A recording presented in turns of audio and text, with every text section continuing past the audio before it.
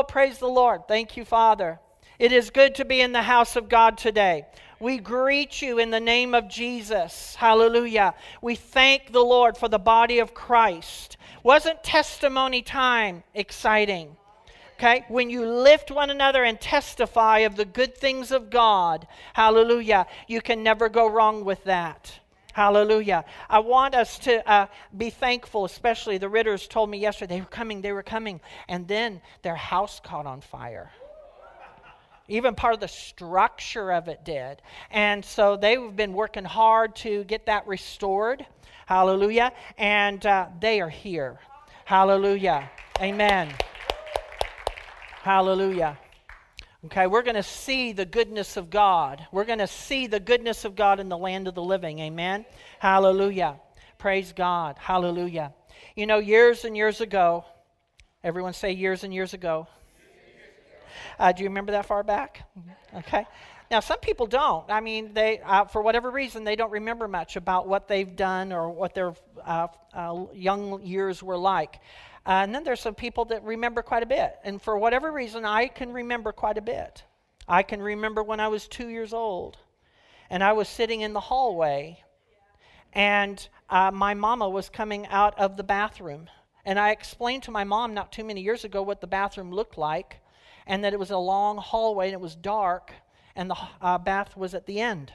And she says, well, Kelly, that had to have been when you were 2. And I said, yes, and you were wearing a dark-colored dress with white polka dots, big white polka dots, and you were crying. And it set me off, and I became fearful, okay? Because Mama, the one that I looked up to, was not in a good place. And so she didn't pick me up. Of course, you know, the baby, you know, the 2-year-old, you know, doesn't know too much, you know. So whenever the one who you hoped for and who gives you peace and gives you security, and they're in an uproar, that makes me like, oh! And so I cry. And Mama did not pick me up. She went sailing right by.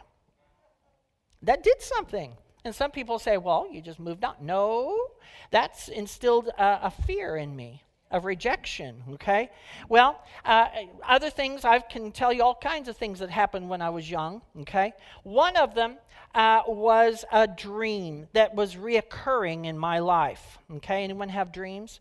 Okay, everyone should be raising their hand because everyone does have dreams. Most of us don't remember any of them, okay? But I had a dream that was reoccurring. Anyone ever have reoccurring dreams?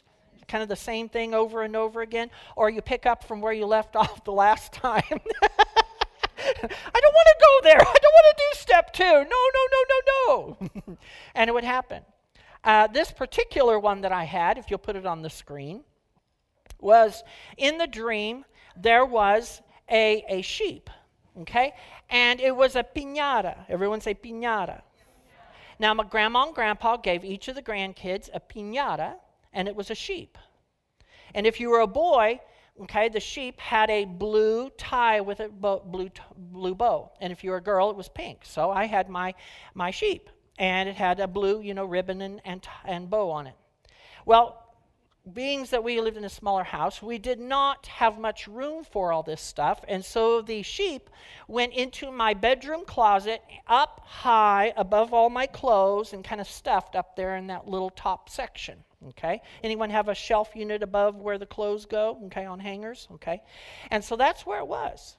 And so at night, I would fall asleep, and I'd be going into dreamy land, doing all kinds of who knows what, and invariably this dream would pop up where I am in my bed, in my dream I'm in my bed, and I am suddenly lifted up, and I feel weird feelings and the spooky going on, and it's dark in my bedroom, and suddenly the closet door opens by itself, and there's that sheep up there, okay, and it's staring right at me, and I'm lifting up off the bed, and I can't help it, and I'm moving right toward that sheep, and it's just pulling me, and then poof, just before I collide with it, I wake up.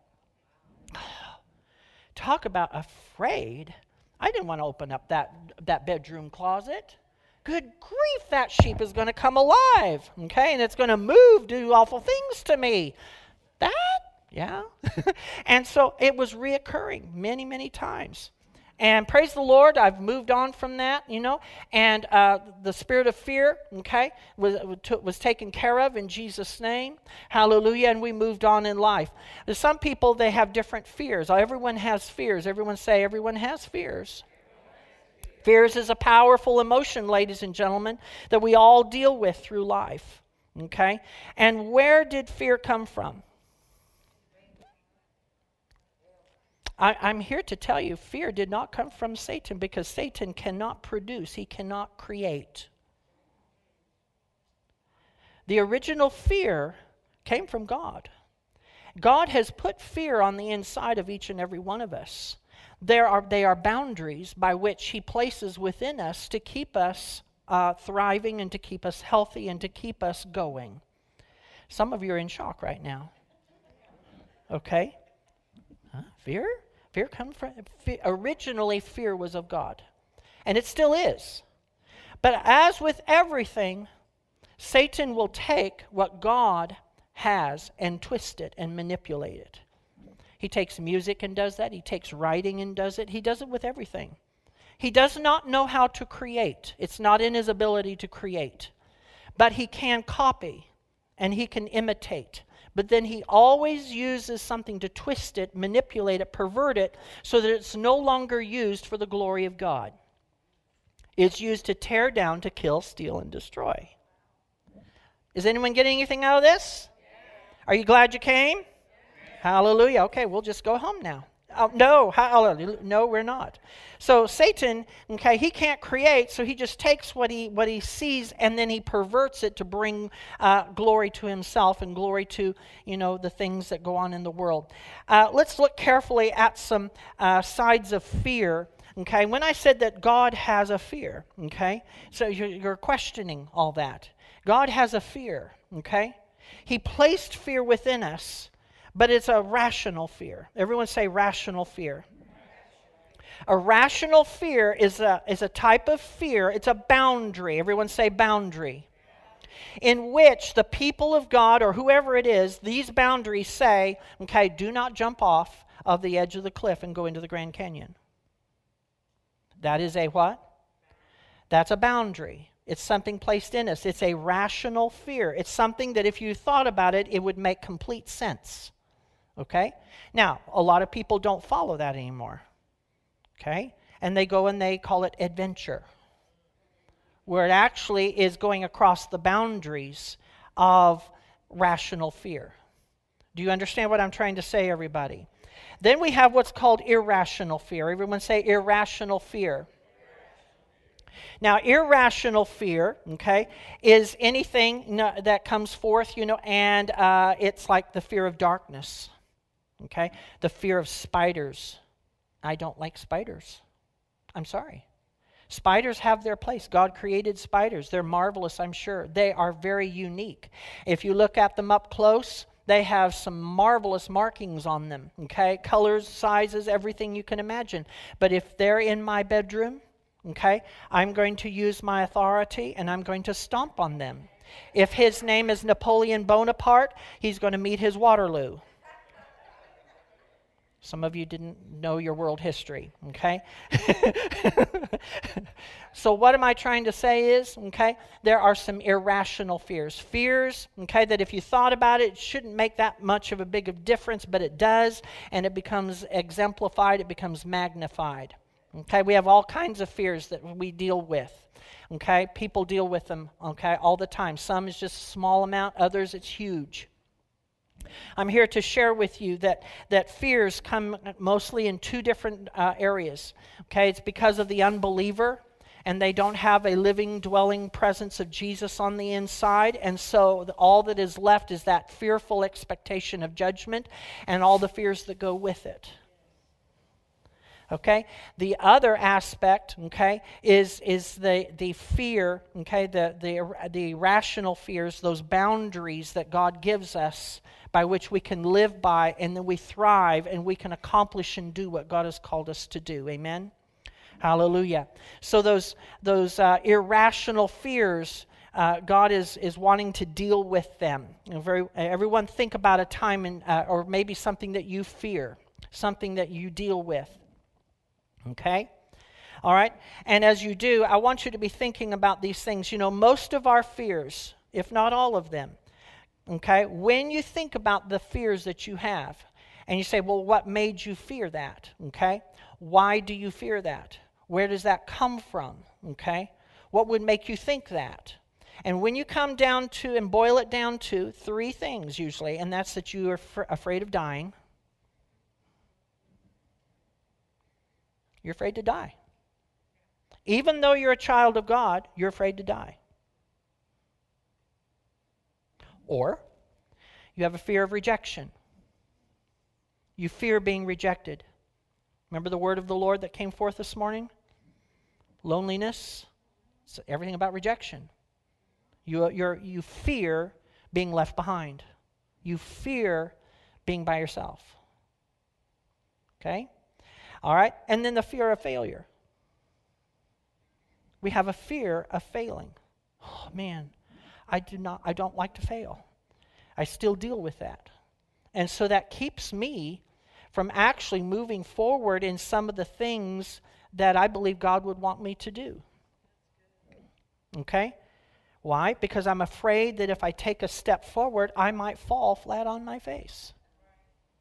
And the way I flow is I like everything in its place and I like everything to be correct.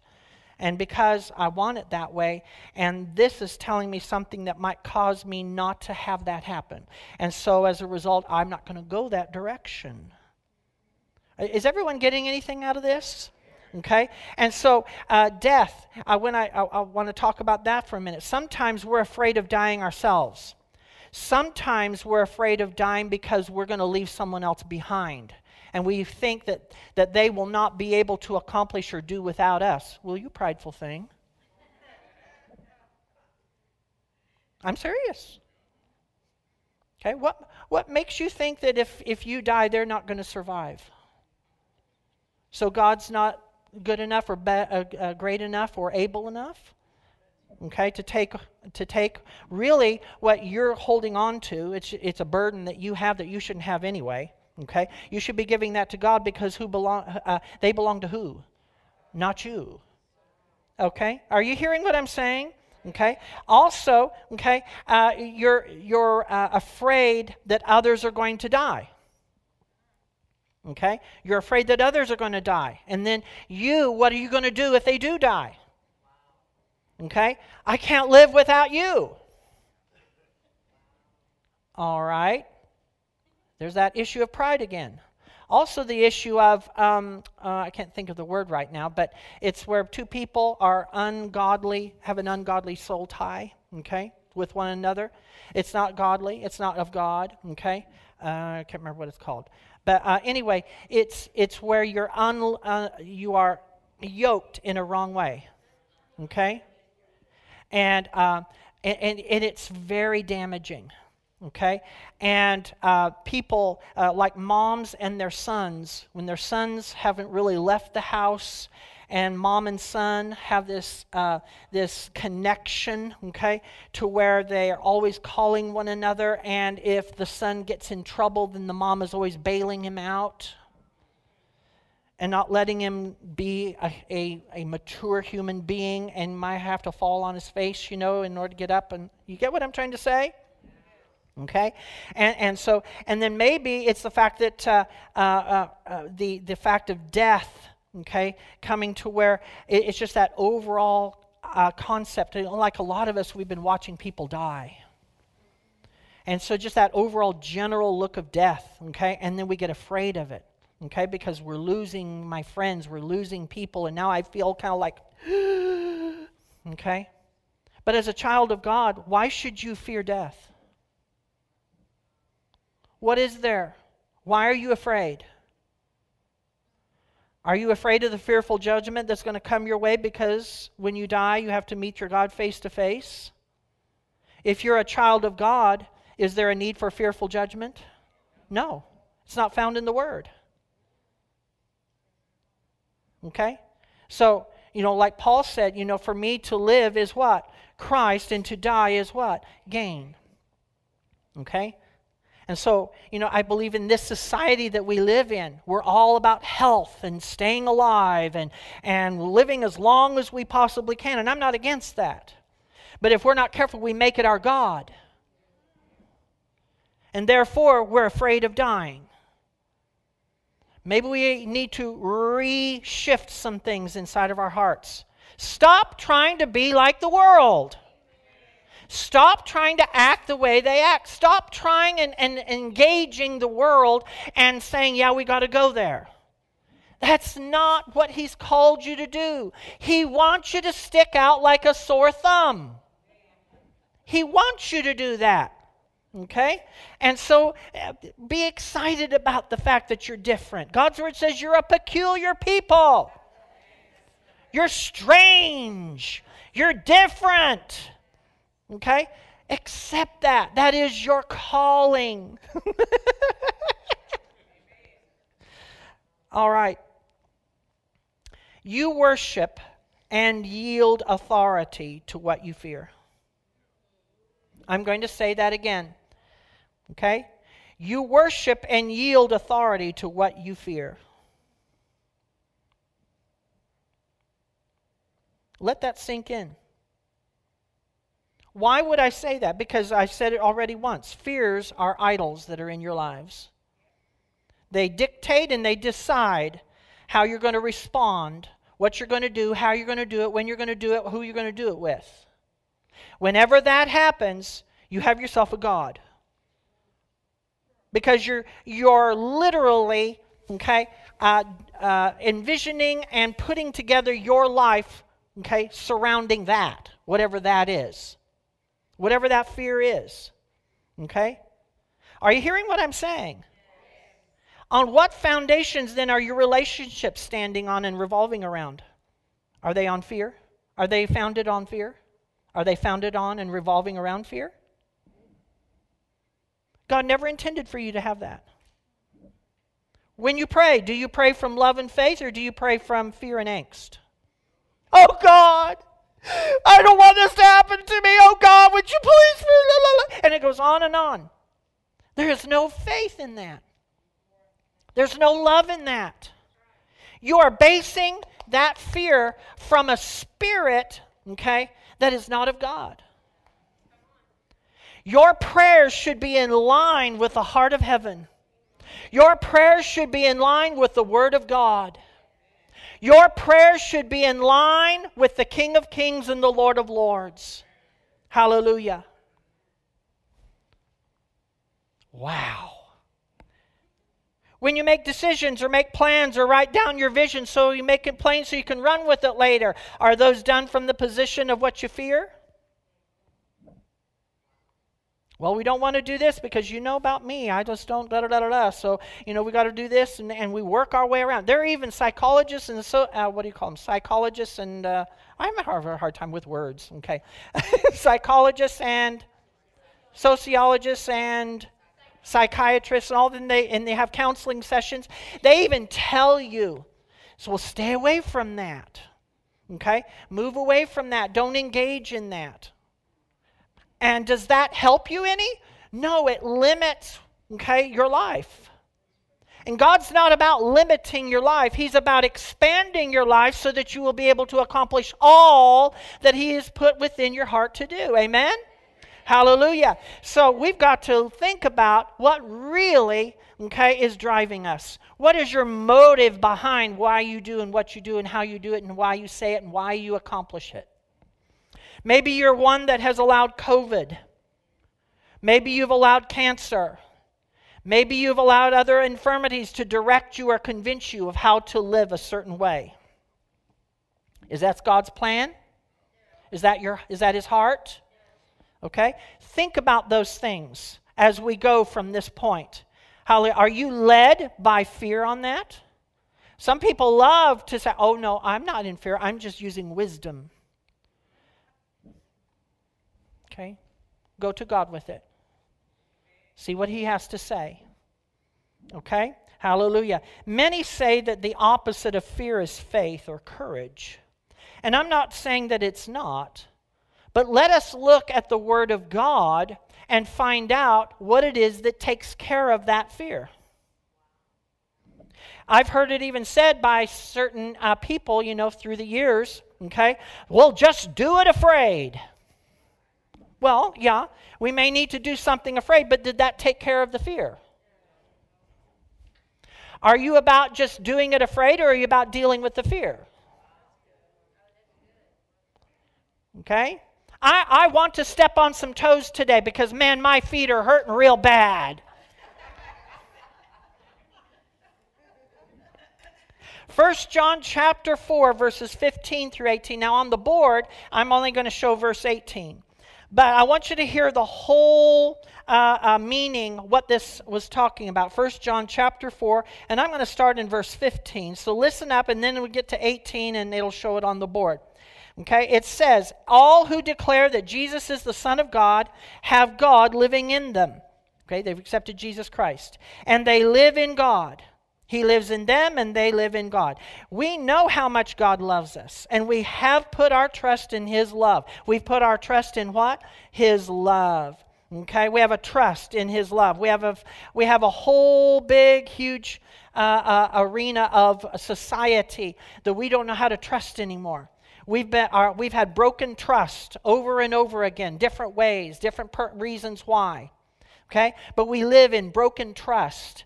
And yet, God is calling us yet again to trust in His love, to trust in His goodness, to trust in His person. Okay? Hallelujah. Think about this, ladies and gentlemen. Okay? Think about this. God is love. Everyone say, God is love. And all who live in love live in God, and God lives in them. And as we live in God, our love grows more perfect. So love grows. But I want all the love of God now. Yes, we're all that way, okay? We're in the instant society. We want it now. We want it Burger King Express. Yes, I would like to have perfect love, please. I would like to have 4 doses of that, please. I would like to have 3 doses of whatever it is, okay? And I want it yesterday, okay? So, and it says that love grows more perfect. So now, why do we need to know this? We love the Lord, we've made Him Lord and Savior, and we're living in God, He's living in us, and the love of God is growing more and more perfect, okay? And growing more inside of us. So, why we want to know this? So we will not be afraid on the day of judgment. Remember how you said you were afraid of dying? Because you might meet a God? There is no fear with the child of God. There is no need to be afraid when Judgment Day comes. Do you hear what I said? Now, if you don't know Christ, all that's left, okay, is fear and that judgment. But if you know Him, okay, there is no fear on that judgment day when it comes. And everyone's going to have that judgment day. Okay? The judgment seat of Christ for the children of God. And He's going to, we're going to be rewarded for the things that we have done while on the earth. The great white throne judgment, separate deal. It's for those who have never known the Lord or refused the Lord. To say, they refused the Lord. Okay? And as a result of that, there will be the great white throne judgment. And they will be judged. Okay? If you don't know the Lord Jesus Christ, let's bow our heads right now. We're going to take a moment. Bow your heads, close your eyes. If you're a child in this room, or if you're an adult in this room and you do not have Jesus Christ, those on YouTube, if you do not know Jesus and this is really speaking to your heart, I want you to raise your hand boldly because you want to move over to the side where you're the child of God and you do not need to fear that judgment during that day when it comes. Hallelujah. If you're one of those, be bold enough to raise your hand now. Hallelujah, in Jesus' name. Hallelujah. Everyone here is saying that they love the Lord Jesus. There's no hands being raised. Either that or you're lying through your teeth. Okay? And then number 2, those on YouTube. So we're going to, for the sake of maybe those who are watching on YouTube or another format, and they need to know Jesus, we're going to pray right now. Just say, Father, I come to you, a sinner. I need you. Forgive me of all the things I've done that is wrong. I repent. I turn from my wicked ways. Jesus, come into my life. Be Lord. Be boss. Be Savior of my life. I will serve you.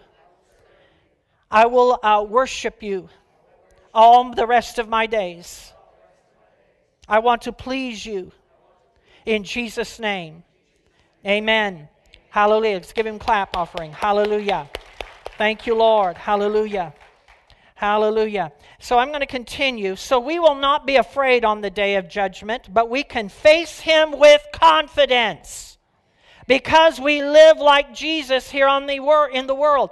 We have the same things that he had available.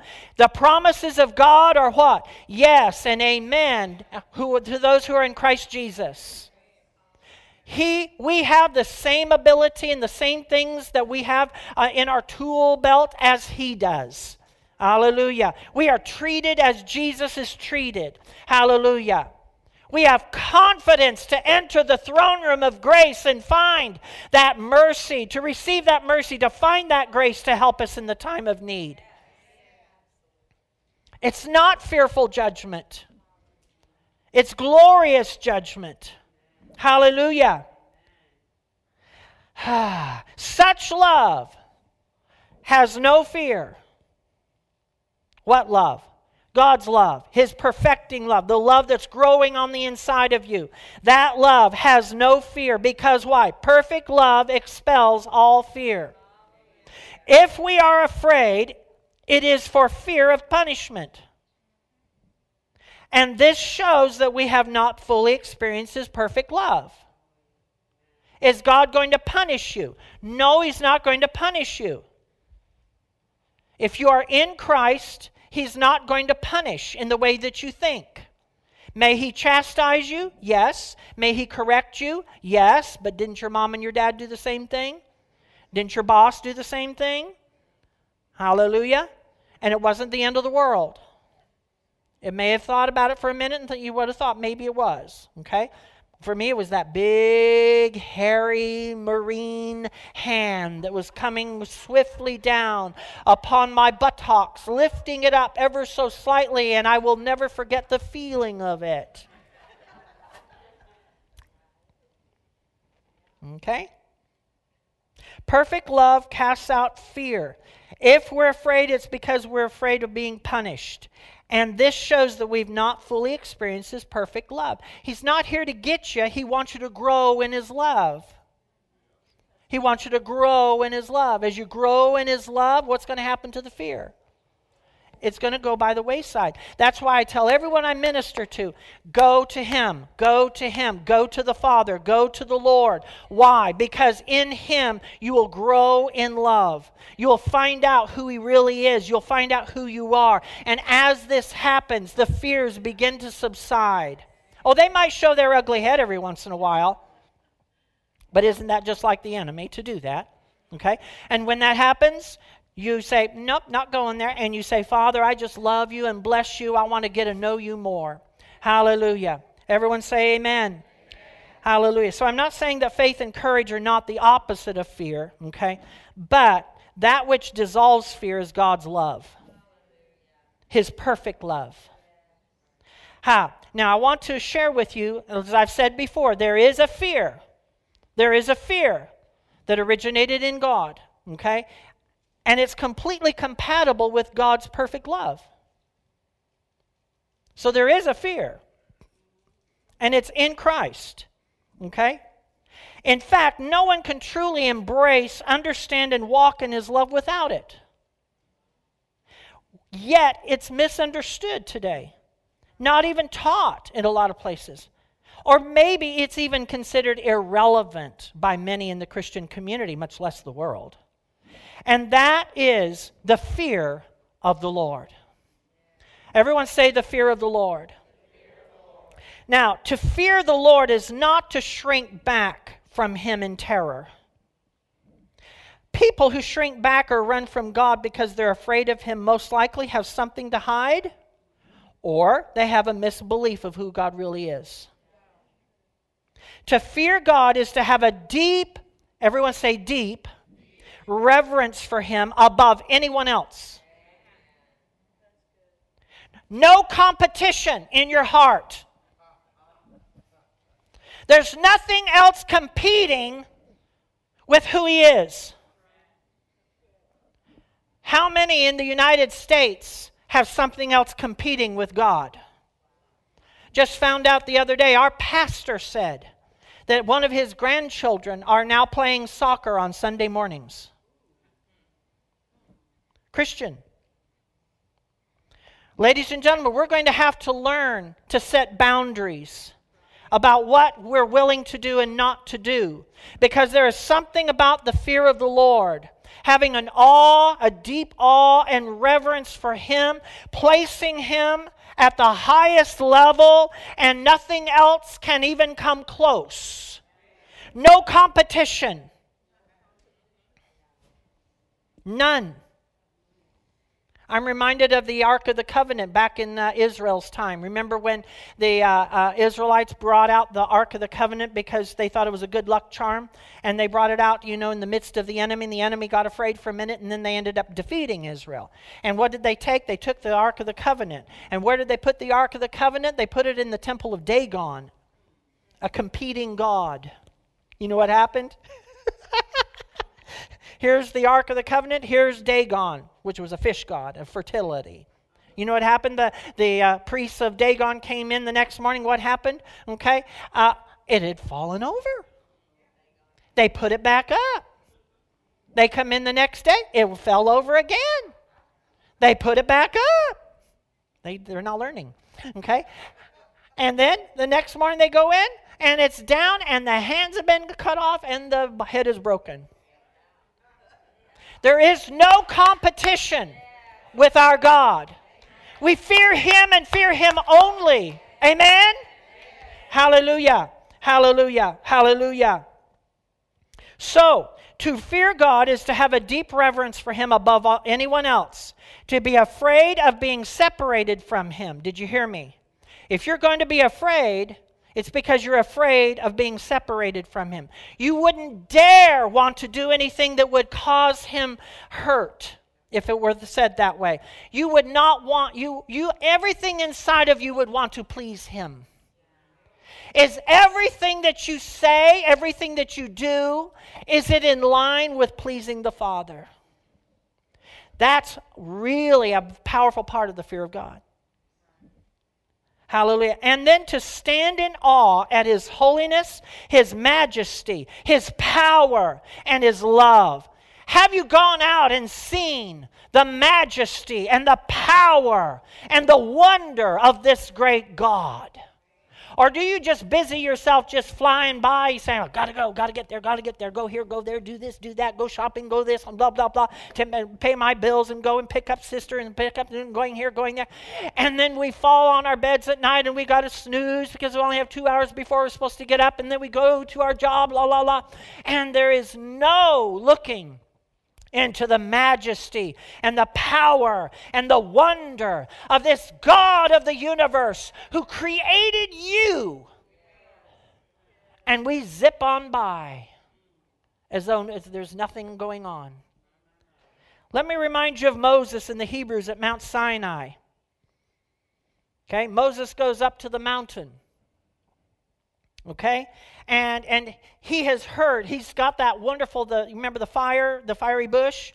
He had that experience, and then God says, go and get those people from Egypt, and he does, brings them, and where does he bring them to? He brings them to the very place where he had the fiery bush experience. He says, I want you to meet the one who's going to bring and do marvelous things in your life. I want to bring him to you so you get to know him. And so he says, in 3 days we're going to meet, and God's going to come down, and it's going to be glorious. And they say, okay, let's do it. And then when the third day comes, he comes down, shakes a little bit more harder than they think he should shake. He trumpets longer than they think that he should trumpet.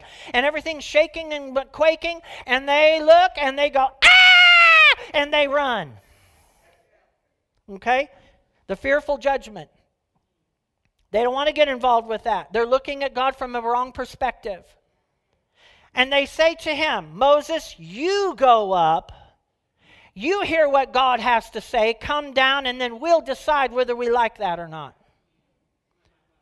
How about those who want to get as close to the edge of the boundary of sin as possible? Been around those people? Maybe you're one of them. Okay? Let me see how far I can get to the edge of the boundary of that which is permissible with God. Let's see if I can get, is this okay? Is this okay? What if I have this many? What about this? And you get over to the edge. The child of God who has the fear of God working in them says, I don't even want to get close to the edge of that because I know what it's going to happen to me anyway, and I want to be as far away from that as possible. That is the fear of God working in your life. Those are the healthy boundaries I was talking about. Job was a righteous man. We hear about it in the Word, don't we?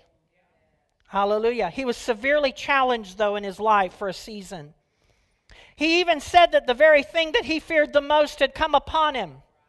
So there were some things in him that God probably knew Job didn't see, but God allowed him to continue flowing and going and prospering. But then when the enemy came and told him, let's do these things, and God said, okay. And then all these things are taken away, and Job's heart begins to be exposed. And in it, okay, God finally, he says, there are several things that we need to address, Job. Let's talk about it. Job 38. I'm not going to go through the whole chapter, but I am going to do a little snippet here and there, and there'll be some pictures up there. Okay? And when Job is confronted by God regarding a healthy fear of the Lord, that's what God was showing him, was a healthy fear of the Lord. Okay? Job is undone. Here are some examples. First picture. Brace yourself like a man, Job. I will question you, and you shall answer me. Where were you when I laid the earth's foundation? Did you make that? Look at that. Can you do that? And you treat your God like that? Who marked off its dimensions? Picture 2. Surely you know. Who stretched a measuring line across it? You seen the northern lights? They're almost scary. Make my goosebumps on me already. I've seen them. They're almost supernatural. I know they're scientific. Okay? But it's quite amazing. God did that. Scientists may say, no, it's this scientific thing and that scientific thing. It was God. We get so worldly minded, okay, we're no heavenly good. Have you entered the storehouses of the snow or seen the storehouses of hail, Job? Were you the one who created the hail? Did you create the mountains? Who shut up the sea behind doors when it burst forth from the womb? When I said, this far you may come and no further. Here is where your proud waves stop. Can you do that, Job? Can you bind the chains of the Pleiades? Can you loosen Orion's belt in the sky? Can you bring forth the constellations in their seasons or lead out the bear with her cubs? Job? Who are you really, Job? Job's response is unforgettable. From Job 42, verses 3 through 6. It says, surely I spoke of things I did not understand. He's talking, okay? Things too wonderful for me to even know. My ears had heard of you, but now my eyes have seen you. Therefore I despise myself and my repent in dust and ashes. There's a proper response for those who fear the Lord. This fear of God, deep reverence for Him above any other, causes us to drop our selfish agendas and lovingly follow Him. Proverbs 14:27 declares, the fear of the Lord is a fountain of life. What is it? A fountain of life. What does it bring to you? Life. Why are you running away from the very thing that's supposed to give you life? That one may avoid the snares of death. You want to avoid the snares of death? Then you go to the fear of the Lord. For it's a fountain of life. You will find an abundance of life. And how much life is in God? Think on that. Fearing the Lord is a heart and life that is bowed down in utter amazement toward its Creator. Knowing the unworthiness of self before Him, yet you're still alive. Such gratitude of even standing and breathing causes one to yield willingly, lovingly, and obediently to Him. Wow, that's the fear of God. Fear God and Him only. Look at your neighbor and say, fear God and Him only. Oh, ladies and gentlemen, may you be gripped with these truths. Hallelujah. The fear of the Lord causes us to want to please the Lord in all we do. A healthy fear of God, listen to this, listen to this. A healthy fear of God has dominion over every other fear in your life. That's so good, I'm going to say it again. A healthy fear of God has dominion over every other fear in your life. It does. Well, it sure doesn't feel like it. It doesn't take away from the fact that God's Word says it does. A healthy fear of God has dominion over every other fear in your life. And where are you going to get the fear of the Lord? You go to Him. You ask Him, Father, I need the fear of the Lord. Okay? Open up those veils. Okay? Pull away those veils that have kept me from seeing and understanding the fear of the Lord. Now, why is a healthy fear of God having dominion over every other fear in my life? So, this is why. Because the fear of God is filled with the love of God. Did you hear that? Because the fear of God is filled with the love of God. And God's perfect love casts out what? Fear. So there is a fear that is completely compatible with the love of God. And it is the fear of God. Fear of God and love of God are each important to us. But they are explosively synergistic as you embrace them both together as a package. Let me remind you, two minerals that our bodies need. Two minerals, magnesium and zinc. You've heard about magnesium and zinc, especially in these years that we've dealt with COVID. Okay, one of the things that you do is to help keep your body immune solid is by taking zinc, amongst some other things. But then in order for zinc to have its fullest power and completeness, you need magnesium to go with it. Zinc by itself helps us digest food, boosts the immune system, and keeps bones strong and healthy. That's great. We need that. Magnesium by itself will help strengthen bones, relieve muscle tension and muscle spasms. I'm your doctor right now. When taken in combination, though, these two minerals have mutual benefits. Magnesium helps the body regulate the zinc levels, while zinc ensures that magnesium is absorbed effectively by the body. The biggest advantage of taking these two nutrients together is that they do not compete with each other either. Think on that. In fact, this combination actually helps improve sleeping patterns, enhances your muscle recovery, helps cure skin damage, accelerates metabolism, maintains electrolyte balance. Wow! Take them separately, different times, not really paying attention, and it might do pretty well, and it'll make you some good, okay? But take them together, and it's power-packed. When you put the fear of God together with the love of God, okay, it's going to create the fullest capability of what you were always meant to do here on this earth. Amen? Come on, give him clap offering. Hallelujah. I heard it said, I can't even remember how he said it the other day. Francis de Sales, I think that was his name, Francis de Sales. He was actually a Catholic. And he spoke on the fear of God. And in that, he said something that really kind of gripped me. It says, we must fear God from love, not love God from fear. Now, when I say not love God from fear, not love God from that irrational fear side, because we have a wrong perception of who God is. We must fear God from love, not love God from fear. Fear him from the standpoint of love, not love God from a standpoint of being scared of him. Remember the parable of the talents?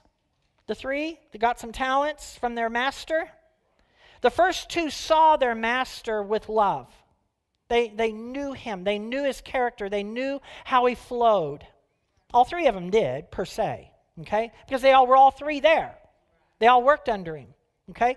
Two of them saw the master with love and healthy respect. And out of that healthy respect and love, they obeyed. They did what he said. They wanted to do it. They knew that what he said was true and right, and they wanted to be a part of that. The last one saw his master out of fear. And because he saw his master out of fear, there was a different response. He disobeyed. And then that talent was then given to the one who had the 10. Are you getting what I'm saying? Hallelujah. Proverbs chapter 1 verse number says, the fear of the Lord is the beginning of knowledge. Not just any knowledge. Knowing, becoming intimate with the Lord. That knowledge. So when it says the fear of the Lord is the beginning of getting to know the Lord. Did you hear that? The fear of the Lord is the beginning of getting to know him. Do you want to get to know him? Get drenched in the fear of the Lord. Hallelujah. Because when you get involved with him, you become more intimate and love begins to grow. Hallelujah. You can't put the two and separate them. Not when you really look at it. Proverbs 9, verse 10, part A, from the Amplified Classic, says, the reverent fear of the Lord, that is worshiping him and regarding him as truly awesome, is the beginning and the preeminent part of wisdom. Its starting point and its essence. And where was wisdom? Wisdom was with God at the beginning. So the fear of God was in the beginning. And the love of God was in the beginning. The fear of God and the love of God cannot be separated. We know a lot about the love of God. We know very little about the fear of God. Hallelujah. You know what the Aramaic version, I know there are a few of them, but the one I pulled out, it says this about the same scripture just previous, 9:10a from Proverbs. The chief wisdom is the awe of the Lord. The chief wisdom. You want the highest level of wisdom? That's the awe of the Lord. Ha ha. Deuteronomy chapter 10, verse 12, and a little bit further. It's in the Amplified. It says, and now, Israel, what does the Lord your God require from you but to fear and worship the Lord your God with awe-filled reverence and profound respect, to walk, that is to live each and every day in all his ways, and to love him and serve him with all your heart and with all your soul, your choices, your thoughts, and your whole being. That's the fear of the Lord, and within the fear of the Lord is the love of the Lord. Some other powerful verses dealing with the fear of the Lord. One of the greatest verses that it's even in the Word to me, period, is Psalm 25, verse 14. It says, the secret of the Lord, or the secret, intimate friendship of the companionship of the Lord is for those who fear him, and he makes known to them his covenant. Get this. Do you have secrets? We all have secrets, or at least we used to. Okay, there might be secrets between you and your wife, or you and your best friend, or you and somebody. There are things that you wouldn't want anyone else to know, but you'd be willing to tell that person. Am I right? Those are secrets. God has secrets. But he deals with the secrets differently than we do. We don't want anyone else to know. The secrets that he has, he wants everyone to know. But not everyone is going to be able to know. The ones who fear him, he will release those secrets to. Do you want to know some secrets? I said, do you want to know some secrets? Then you fear him. The secret of the Lord is for those who fear him. And when you fear the Lord, you go to him and he begins to download his covenant truths. He begins to show you things that he won't show other people. Why? Because he can trust you. Because he sees your love for him and your desire to please him. Psalm 86 verse 11, another powerful truth about the fear of the Lord. Teach me your way, O Lord, that I may walk in your truth. Unite my heart to fear your name. Some of you, the reason why there is a lack of the fear of God is because your heart is divided. You have a divided heart. We have a nation, I believe, that is divided. We don't have a fear of God as we should, as a nation. And I believe that's partly the reason why we're dealing with the things we're dealing with. The body of Christ, I believe, is divided. And that's why the body of Christ has been ineffective in a lot of ways in the United States. You go to other places around the world and the body of Christ is strong, healthy, moving forward. I'm not trying to make you feel awful. I'm just here to stir us as a body, that we do not have to stay in the same place as we always have, but that we can move forward, not just in the love of God, but in the fear of God. And he will download his covenant truths. He will download his secrets into our lives. He will cause us to become united in our hearts to where we fear his name. And he will teach us his ways. Do you want God to teach you? One of the people here this morning, I was talking and talking about numbers and the Bible, like years, the year of the Lord, 5782 and other things, and looking into the Hebrew for everything. And I looked under the Hebrew for the fear of the Lord. And in that understanding of the fear of the Lord, it deals with, if you can get this, it deals with that which comes from his belly, from his gut, and goes out as a river outward. And because of that direction and that teaching, hallelujah, that comes forth from his gut outward like a river, touches us and causes us to shake and causes us to realize that we are nothing without him and that he is preeminent and that we fall on our faces and we repent and we stay in that place of repentance and softness and yieldedness daily before him, because he is our source, and there is no one even close or like him in any way. Hallelujah. Can I get an amen? Hallelujah. Philippians 2 verses 12 and 13 says, work out therefore, cultivate, carry out the goal and fully complete your own salvation with what? Reverence and awe and trembling. Self-distrust therefore is understood with serious caution, tenderness of conscience, watchfulness against temptation, timidly shrinking from whatever might offend God and discredit the name of Christ. Wow. Not in your own strength, for it is God who is all the while effectually at work in you, energizing and creating in you the power and the desire both to will and to work for his good pleasure and satisfaction and delight. He is for you. He is for you. His love declares that He is for you, but also His fear declares that He is for you. Hallelujah. Hallelujah. Ecclesiastes 12, verse 13 says, in the end, and remember who Solomon was, the one who wrote, a few of the books, and he was the wisest man ever to live, so we've heard from the Word, and he was the richest, right? And so when we get all that, and he asked for what? When God came to him, what did he ask for? What did he ask for? And you know, in the end, that wisdom really didn't work. How do I know? Because he fell into what? Idolatry. He married how many wives? A couple hundred? Had what? Several hundred more concubines? Accepted other religions and other countries came in. So did that wisdom help him in the end? No. And here's what he says, because in Ecclesiastes, everything's what? Vain, vanity, vanity. Everything is vanity. It doesn't mean a thing. It's empty. Nothing in this world that this world has to show or offer is worth anything.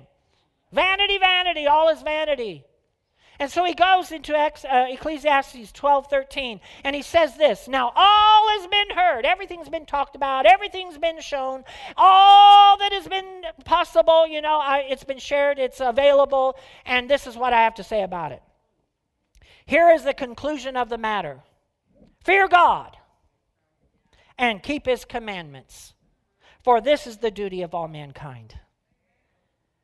So after all's been heard, what does he say to us? Fear God. It's just me, but I think maybe if he had asked for the fear of the Lord, maybe a different result could have happened. Fear of God and love of God are integral to revival. We've gone through the last several weeks on Wednesday nights talking about revival, looking into it. Over and over again, when you heard the testimonies of what God was doing in the midst, you heard the fear of God was evident with everyone. The fear of God was expressed in many ways. Many people found themselves lying flat on the floor, weeping, wailing, because of their unworthiness of themselves, realizing that without this God, they are nothing. And yet we go and parade ourselves around with our iPads and our iPhones, and we think we're pretty hot stuff. I'm not trying to make us feel awful. I just want to challenge us, hallelujah, to what I believe our God is wanting us to see and do. Hallelujah. The fear of God, hallelujah. Testimonies of past moves of God include a deep work of godly fear every time, in every single person who was yielded to His activities. I'm going to ask right now, we're going to be doing ministry activation time. And in that time,